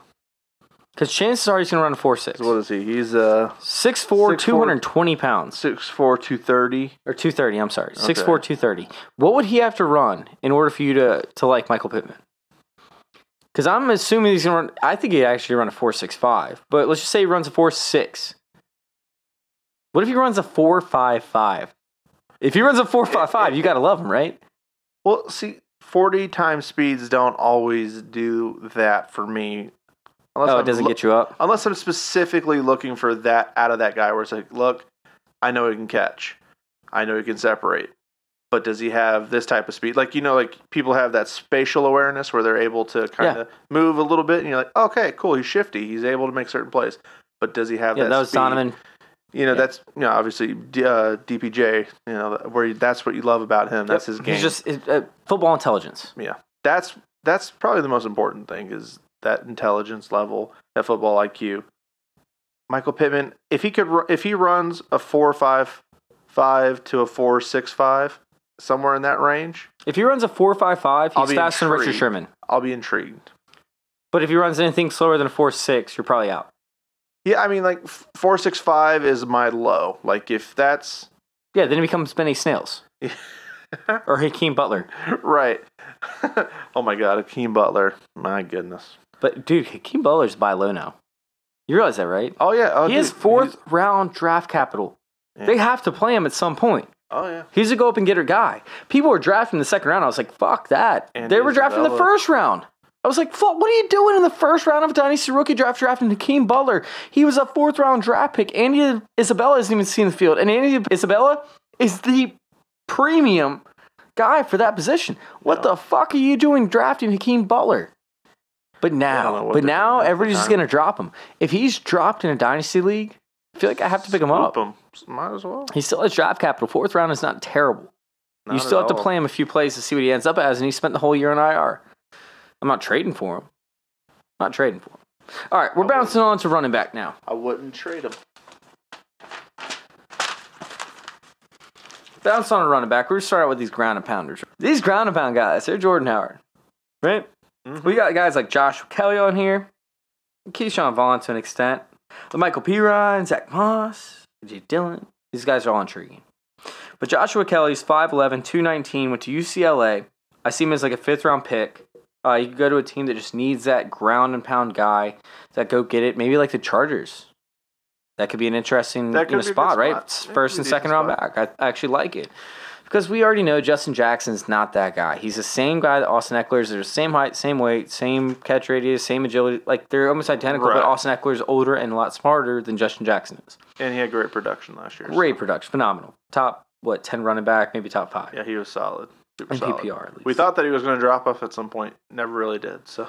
But this draft is all about shifty players, speedy players like we talked about, right? Mm-hmm. There's not too many, big-time backs in this draft. We just named them all off. Joshua Kelly, at a 5th round pick, could end up doing some wonderful things for some teams that need it. And I'm not saying that he's a top-end option, but what? What if he runs below the 4.5s? Yeah, I mean, like, he has basically a huge mountain to climb for me. Like I told you in our little pre-show before we started recording, UCLA running backs that aren't named Maurice Jones-Drew scare me. You'd be hard-pressed if any of you listening right now or whenever this drops can tell me another UCLA running back that was successful in the league after Maurice Jones-Drew. I'll give you... Paul Perkins. I'm just kidding. They don't exist. Yeah. Paul Perkins. Looked it up, guys. Spoiler alert. We already looked it up. Don't waste your time. He was the only drafted UCLA running back, but he has not been shit in the league. So he has to run probably a solid 4.55. 4.55. You got it. We have to have a base where it's just look, you have to wow me. I'm gonna need speed out of you. 4.55 is good. And you think, like I said, Chargers, I think that's probably the perfect fit. If he could stay West Coast. That would be perfect, right? Like, if he could stay West Coast. Right? That's perfect. And could fit that mold where it's just like, hey, we already have Austin Eckler and Justin Jackson. They're basically the same person.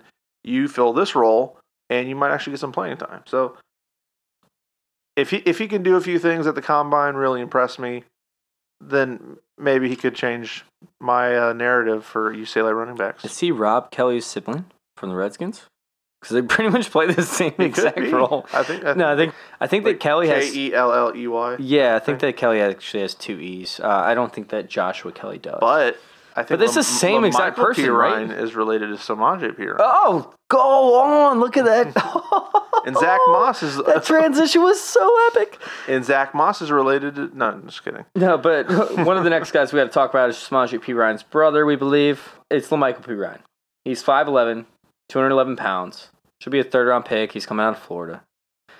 If he ends up showing some speed and some burst, I think he'd end up as a 2nd round pick for somebody like the Chargers, like we talked about. Yeah. Maybe even the Falcons. If the Falcons want to invest in some other spots with their 1st round pick outside of running back, which I don't think they should, but if they do, if Kayvon Chasen ends up going to the Falcons with their 1st pick to get a pass rusher, right? Maybe they don't want to take a 2nd round pick. Maybe they want to invest in the cornerback position, something like that. Right. But the 3rd round pick, if Pirine falls to that point, he could actually be the guy that fills in. See, that much different than Quadre Olson. And they're going to move on from Devontae Freeman if they haven't already. I mean, yeah, I'm pretty sure Freeman's out in ATL. So, yeah, he's another guy. I mean, I really like Cam Akers to that spot, though. I love Cam Akers to that spot. But I think he's been gone by then in the 3rd round. Oh, well, yeah. I like him to the Falcons, I mean. Not in the 3rd round. Well, that's what I'm saying. If they invest in other positions, I could see Pirine being that option. Yeah. But I like the you move one Florida State product out, you bring in another Florida State guy. That's how it is. It's just how it is. I mean, you fill the role that you need. Hey, it's almost like a hometown. It's almost like a hometown basically. guy. About which is one of my favorite guys in this running back class is going to be Keyshawn Vaughn, who's 205, 205 pounds. He's out of Vanderbilt. Andy. And I think he should be a third-round pick as well. I mean, I think he should end up with the Falcons if he's not gone by them. But his workout, his 40-yard and his agility drills, they should move him in the second round. Yeah, he's going to test well. There's something strange about Vanderbilt guys. Like, when you think of the SEC, obviously, you're thinking more about, like, the Alabamas, the Auburns, the LSUs, the big schools. Then you go, and they're all on the west side of the SEC. The east side has, like, the Gamecocks and Kentucky and Vanderbilt, where it's like Vanderbilt is Jordan basically... Matthews. But Vanderbilt is we're not mainly here for football, we're here for actual academics. They're the academic school out of all of the SEC schools. So you're saying this guy's probably pretty smart. So these guys are extremely intelligent, and they go late in the draft, but they produce well. Where you think, like, for us, we have a guy named Stephen Weatherly. He's a defensive end. He plays in a rotational role. He's dominant, but his football intelligent. Through the roof. Through the roof. Kari Blasingame was a fullback that we signed in the during the post after the draft or whatever for the guy that was really high agents. And I loved him. He had a great preseason. Ended up going to the Titans and played extremely well for the Titans. You know, opening holes for Derrick Henry, who had a monster season, obviously, as the leading rusher. Keyshawn Vaughn, he's another guy. Kalijah Lipscomb he was Missouri, not Vanderbilt, but like saying these Vanderbilt guys, they test well, they play well. It's usually their college production that scares people, but Keyshawn Vaughn is a player, baller. I mean, he has all the talent in the world. We need to see that. We have to see that with every single test he puts out. We have to see that he's able to produce in the high end level. Yeah, I think so. I like him. But if he does, he could be a monster, and he could be one of the highest risers, and he could end up being a first-round pick in Dynasty, and I love that. On to Zach Moss. 5'10", 222 pounds out of Utah. This guy fought. This guy fought for every fucking yard. Yeah. And he's a grinder. I refer to him as Royce Freeman's little brother. I think he has a little more burst than Royce Freeman had. This is our nepotism round. I don't know. I see Zach Moss fit in multiple different spots, but does he get into a fantasy relevant position? Yeah, I wouldn't say. I mean, that depends. I mean, obviously, I haven't really done Dynasty, so I don't think. I mean, I don't know how often you think ahead. Like, how far ahead do you think when you're thinking about taking a running back like Zach Moss? So you're like, okay, if he goes probably fourth round or so, third, fourth round. I think he's thinking of the second, easily. I mean, it depends. Like I said, I think he could rise definitely if he tests well. If he stays put right where he's at right now, I think he's a third round. I have third riser to second, fourth round or whatever. Like if just because other skill positions and other needs could push him down just because of whatever. But if he goes to somebody like the Broncos or the Falcons, do you think that he really can go into that job and take it right away, or is he going to be the guy that's kind of buried for a minute? No, I mean, like I said, I think he's the little brother of Royce Freeman. So if he goes to Royce Freeman's team, he's going to be the little brother, which there's no way the Broncos draft him, in my opinion. I can't see that happening. It's not going to make any sense to me. But with Zach Moss, if he goes into a position with maybe the Tampa Bay Buccaneers, that could be interesting. A position where he could take over Marlon Mack's job if they don't feel like re-signing him because he's too injury-prone at Indianapolis, but he's still like the primary back. Yeah. Take a year off. I'm still drafting him. They have Naheem Hines, too. But Naheem Hines is pass-catching back. He's a different style back. Don't they have the other guy, Jordan Wilkins?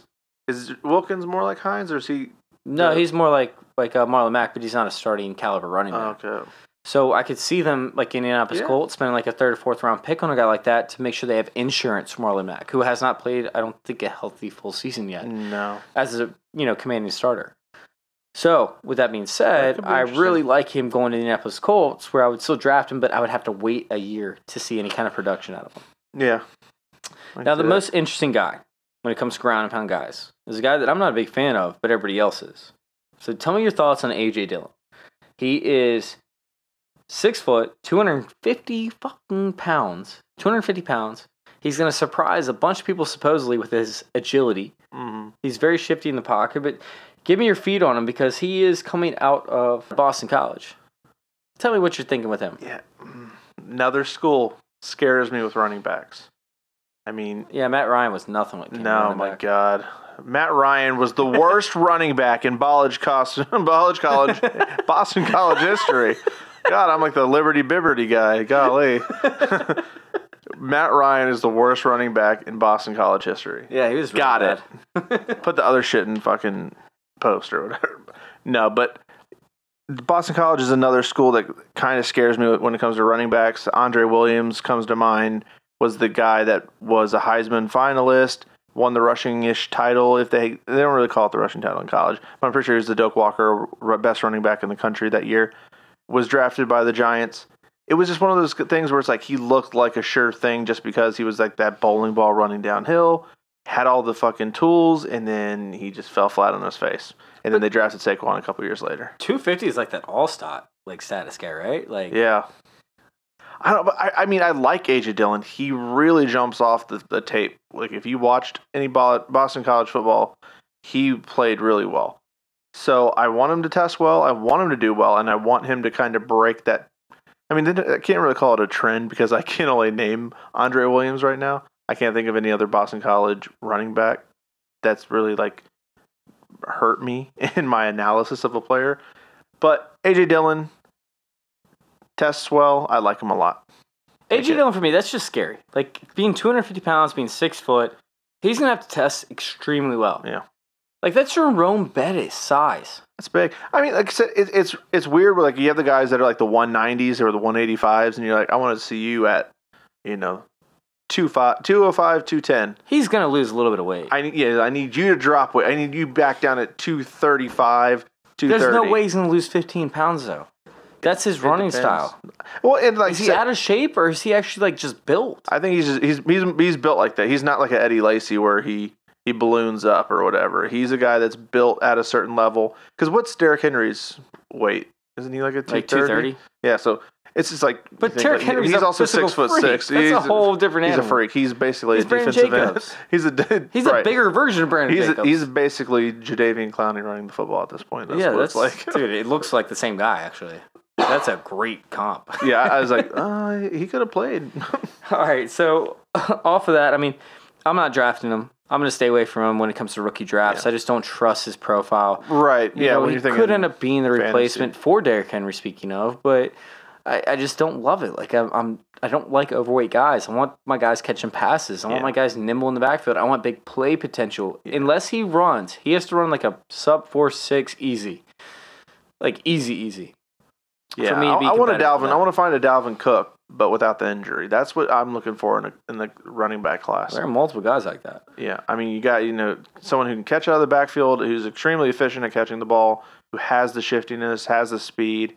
I mean, somebody like Darrington Evans. No, I'm just kidding, because he is way undersized. Darrington Evans is more your Tariq Cohen of this draft. Yeah, But if 100%. he could test really well, I mean, because I think Jerick McKinnon still holds the bench press record, and I think... Really? Yeah, Jet McKinnon. He owns the bench press record? I'm pretty sure he still owns the bench press record. That's insane. For the combine. Well, while you look that up, because he's looking up his phone, we're going to go ahead and bounce over to those more mobile guys. Oh, before I do, I just want to let everybody know, A.J. Dillon also touched the ball 900 times in 3 years in college and barely caught a pass. Like, he had very few pass catches out of the backfield. Right. He ran the ball 900 times, over 900 times in college. That is insane. On the next part, though, we're going to talk about some of these guys that, their 40 times are huge and their agility drills are huge because of lack of size. And we're going to start out with the first two guys. Javon Leake, is that how you say it? And McFarland out of Maryland. Anthony McFarland? Anthony McFarland and Javon Leake. Javon Leake and Anthony McFarland, that's how you say the name of Javon. They're out of Maryland.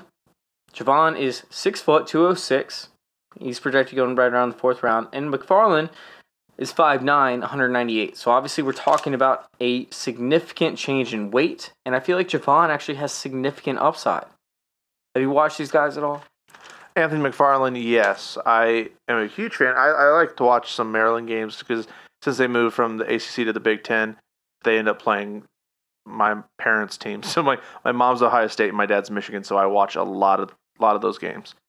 And McFarland is a guy that I would love to see, go. He's going to go a little bit later in the draft, so he's probably out of the rookie drafts for Dynasty, right? Oh my God. How many picks are normally in a Dynasty draft for rookies? 3 rounds, depending on how many leagues you play in, but 3 rounds, 12 teams. So 36. 36. So he's probably not a guy that you... He'd be tail end if you do. If you do, just because he'd be a guy you could take a chance on if you liked him. Yeah. Test well or something like that. Yeah, maybe if he ends up with Kansas City. Another good spot. Just blew Devin's mind. I saw it. And I am correct.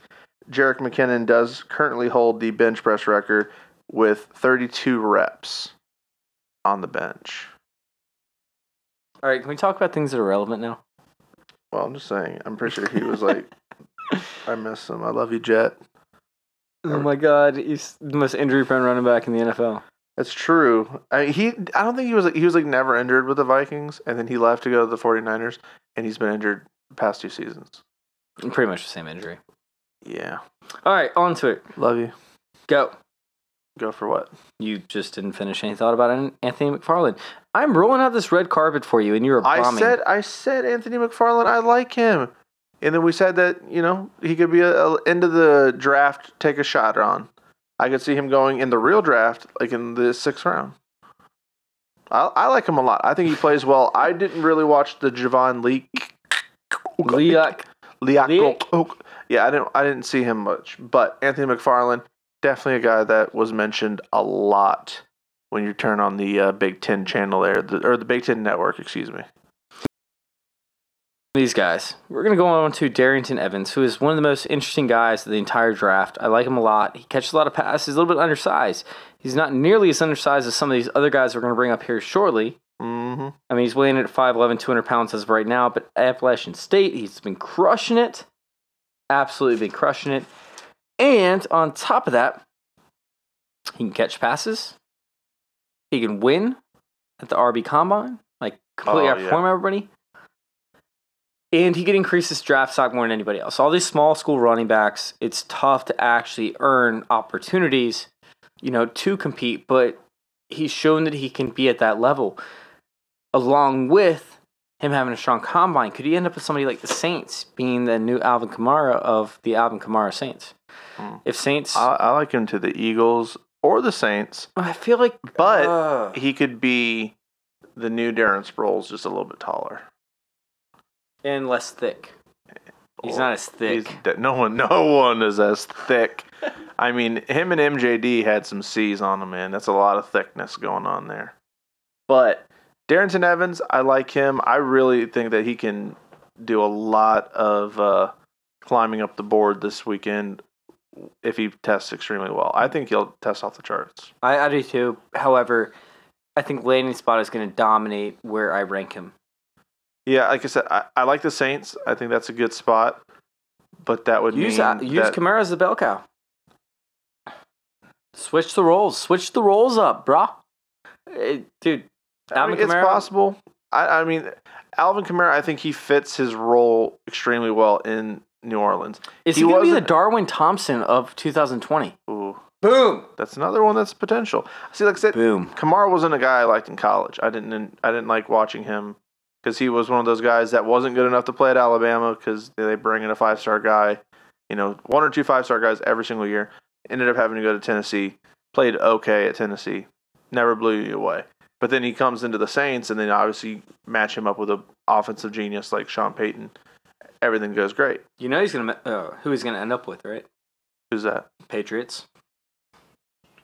He's gonna Darrington. Yeah. Darrington is gonna end up with the Patriots. He's going to be the next Patriots rookie they pick up to screw everything up for everybody else. Yeah, he could. James White's going to be a free agent here very shortly. Yeah, the next couple of years. And that's another thing to look at. You guys like who's on the way out because a lot of these not a lot of running backs get second contracts with the same team. And if they because they're too expensive, but the CBA is going to change that. Yeah, because whenever they're going to be making a crap ton more money when that CBA rolls out in 2021, But I love Darrington Evans. I think that he is going to be probably the biggest riser out of these smaller guys. Speaking of small risers, I mean, What? big time small. I mean, purple pill. I mean, wait, what? Sorry, Clyde It's Edwards. a blue pill, I think. I know. Clyde Edwards. Purple Haze by Bang. Not a sponsor. CEH. We'll just call him Seh. Che. Hey, Che. Or Cher. We can call him Cher. 5'8", 205 pounds. And Joe Burrow turned this guy into a superstar, in my opinion. Joe Burrow loves him. He says that he's the most athletic. He was the most athletic player on that team. On Radio Row. That's bullshit. Chase had to be the most athletic player on that team. There's not a Chase on that team. I'm just kidding.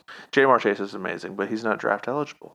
I know, but he's definitely the most athletic. However, he has a chance to blow up the combine. He definitely does, no doubt. Yeah, I like Edwards-Helaire. I think that he offers a lot. And LSU running backs, I'm a fan. I just worry about injury with a lot of those guys for whatever reason. Those guys seem injury prone. I don't know what you're talking about. Darius Geis and Leonard Fournette were not injury prone. Not at all. Like Darius Geis played every game this season. It was crazy. I mean, well, Leonard Fournette did, so I can't even say that. But you know who would be interesting, right? New Orleans Saints. You know, turn him into the next Alvin Kamara. They don't even look anything alike. He'd be the next Mark Ingram, if anything. But no, at 5'8". You have to think well, that... no, he's not very tall. But no, it'll be more interesting. That compact body style. But You're right. Because they still have Latavius Murray, right? I think he's still on the team for another year. I've heard of him. You've heard of Latavius Murray? Yeah, I've heard of him. So you think Latavius Murray and Alvin Kamara, I don't remember how many years he signed for and all that stuff. I think it was 2 years. So he still has another year left, if I remember correctly. So you think, like, okay, we'll bring in another guy, and you want somebody that you want to eventually pair up with Kamara going long term. Because Latavius will probably be gone. He'll move on to his fifth team or whatever it is. That's where you think Clyde Edwards-Helaire could go? Yeah, I think that Alvin Kamara is going to end up bulking up. I think he's going to try and be a bell cow back to earn the bigger contract because third down backs don't earn money. So in order to do that, he has to be able to bulk up. He's coming up on his veteran contract or whatever. His rookie contract's about to end. So he's going to have to add weight. He's going to have to become a primary back or a bell cow back. That's how they earn money. That's how Ezekiel Elliott did it. That's how Todd Gurley did it. Wow. Meanwhile, they're going to have to add a third down back. They had offensive lines that were built for running. The Saints have a really good offensive line. They have bookend tackles and all that good stuff. I don't know how that. I'd like to see it. I'd like to see him try to pack on that. Pack on a little bit of weight. It really just depends on the combine. I mean, if he's as fast as he looked and as quick as he looked, then he'd be worth an early pick. Plus, I don't know if I want him in the first round. I think it would be nice to kind of see one of those LSU guys stay home and play for the Saints. It'd be nice to see that. That'd be cool. That'd be fun. That would be a cool thing. All right, so hopping on to our last guy that we want to bring up. And it's going to be a little bit at the opposite end of the spectrum, where he might actually destroy his draft capital instead of improve it when it comes to going to the combine. And that's Eno Benjamin. Eno Benjamin, 5'9", 195 pounds. Another Arizona State guy. And he dominated. He was really successful at everything he did all the way across the board. And most likely he's going to be a third or fourth round pick. Most likely fourth, but I guess he's going to be a third. He doesn't have the size. And like I said, if he doesn't test well, he's kind of screwed. Yeah, I think at this point, it's like I'm sold on him just based on college production. Everything he did there, I liked what he did. He was great. The combine could be that whole make or break. Like, he could completely fuck himself out of being drafted. Yeah, completely. He might be one of those guys like, and Mr. Irrelevant is Eno Benjamin to the fucking Patriots. I don't know if he falls that far, but it's pretty bad. Like he could end up in the fifth round. Yeah, you could very fall easily, extremely far, and then you're only getting drafted based on they think they're getting a great value because you fell or something like that. You know who'd end up perfect with in the fifth round though? The Saints.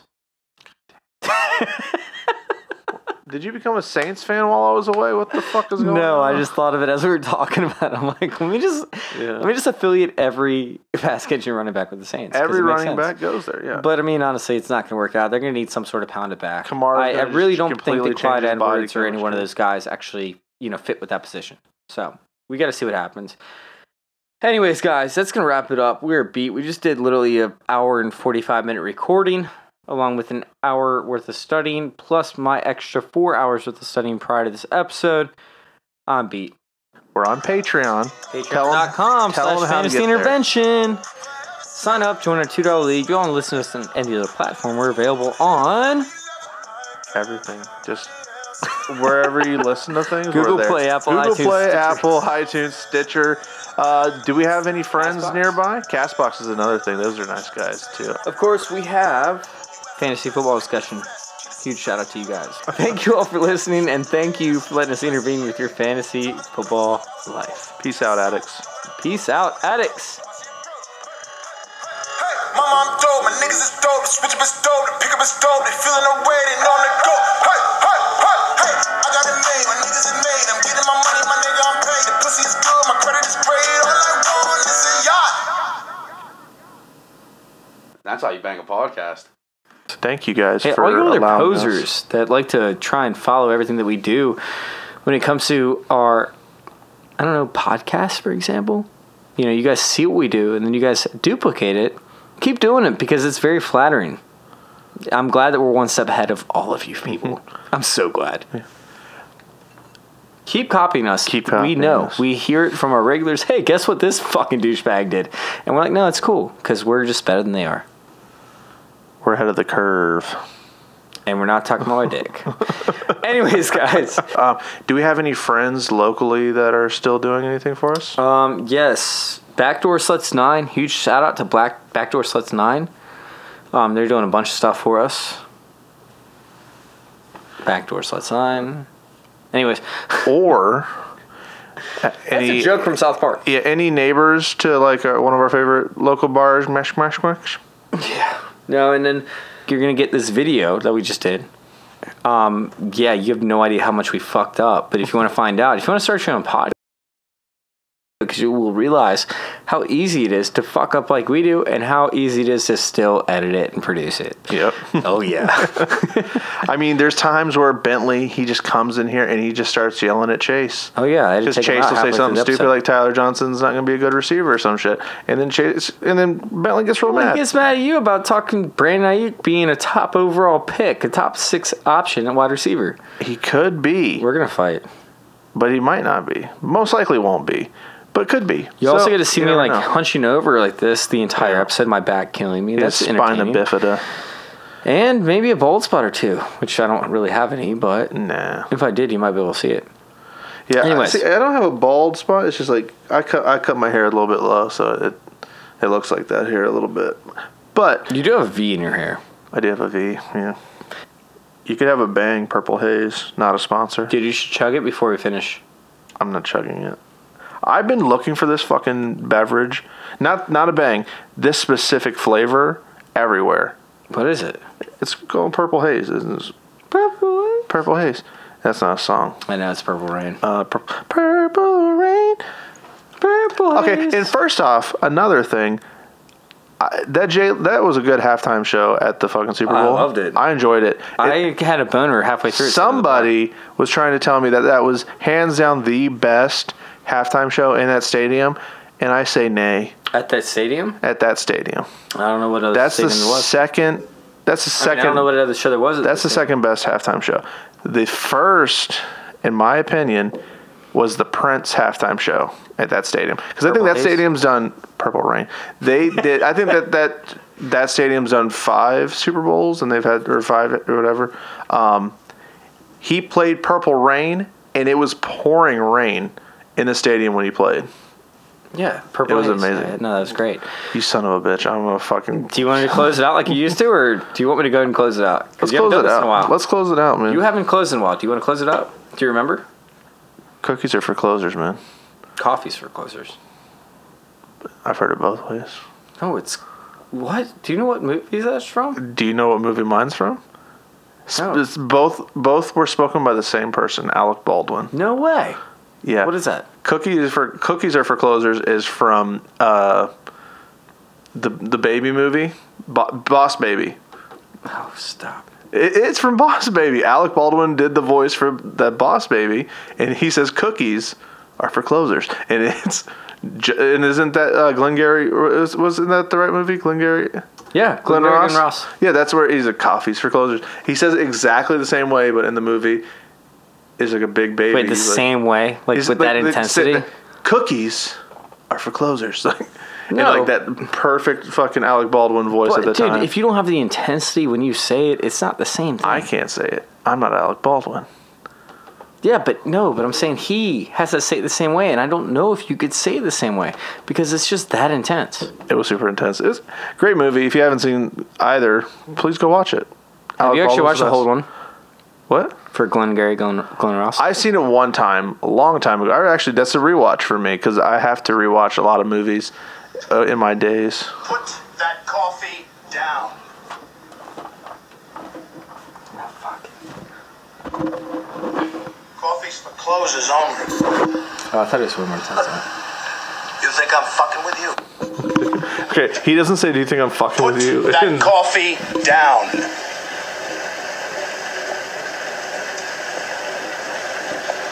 Coffee's for closers only.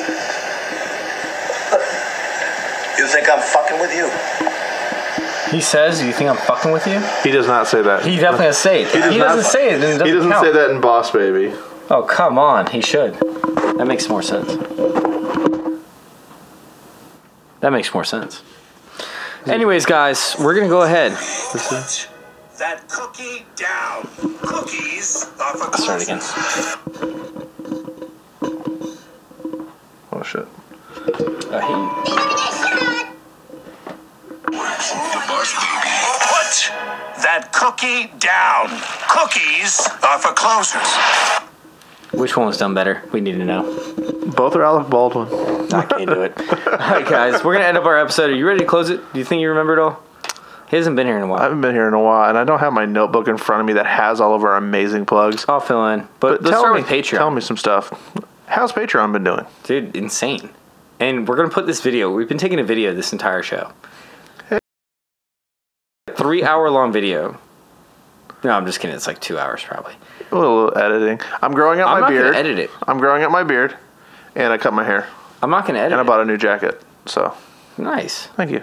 I've been wearing the same like Christmas sweater. It's the You Done Messed Up AA Ron Christmas sweater that I've been wearing for like the past 2 years. So upgraded my gear a little bit. Thank God. God damn it, because apparently wearing blue all the time is a sight for sore eyes for some people. But whatever. This is Fantasy Intervention. We are on Facebook. Probably six round pick or so. Yeah, because how many picks are in when you do? If I could, what is it called? I have no idea what you're doing right now. He looks like he's like trying to fist something. I'm birthing a baby calf reverse. I'm taking it out. You know, what kind of fantasy draft are you doing right now that's not normal fantasy football that I don't normally do? A rookie draft. No, For that's not- Dynasty. Dynasty, thank you, sir. Holy Why can't you just shit. say normal shit when I ask you to do normal shit? Because you're birthing a cow over I was there. birthing a cow in reverse. Damn you. Okay. Kelly has 2 L's for Rob. Fat Rob. Fat I think Rob? it's, wait, did I say 2 L's? I think he has 2 E's. Boston College. Tell me what you're thinking with him. Yeah. Another school scares me with running backs. I mean, Yeah, Matt Ryan was nothing like him. no, running my back. God. Matt Ryan was the worst running back in Boston College history. God, I'm like the Liberty Bibberty guy. Golly. Matt Ryan is the worst running back in Boston College history. Yeah, he was really Got bad. it. Put the other shit in fucking post or whatever. No, but Ground and pounders are what? Josh Howard's, right? Jordan Howard? These ground and pounders, they're Jordan Howard's. They're Remember at- that thing in Mean Girls where like the girls like tits or whatever like felt funny? Right, where Whenever she could feel rain. She had, yeah, where she It was knew something she like had- that, right? Yeah, it was like she's like. I've only seen Mean Girls like briefly. But Yeah, it was Amanda Seyfried's character. She had said that my she had favorite ESPN or whatever. And she was, you know, Yeah. there's a 60% chance that it's already raining or something like that. yeah. Oh, dude, Yeah.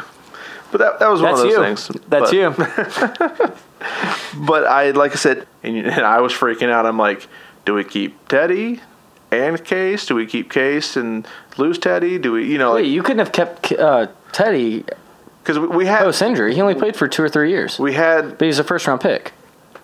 he was our 32nd pick back in whatever year we drafted him, like 2015. But he wasn't a free agent the same year as those guys. No, but he had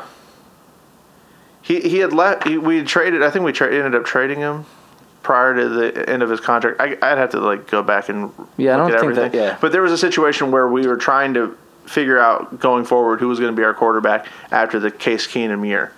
Like, are we going to bring back Case Keenum because he just had this magical 13-3 season? You know, we just missed going to the Super Bowl, and then we were going to re-sign Bradford, but he's injury prone. And then do we want to extend here? Do we want to extend to Teddy? How do we get back to the Vikings? We always get back to it's always about the Vikings. The world is the Vikings. Skull. I have to fit it in. I've been out for a minute. I'm so confused about how we got here. Anyways, We were talking about back to things. Taysom Hill. That's how it got there, because their situation. No, so I have no idea what you're doing right now. He looks like he's like trying to fist something. I'm birthing a baby calf reverse. I'm taking it out.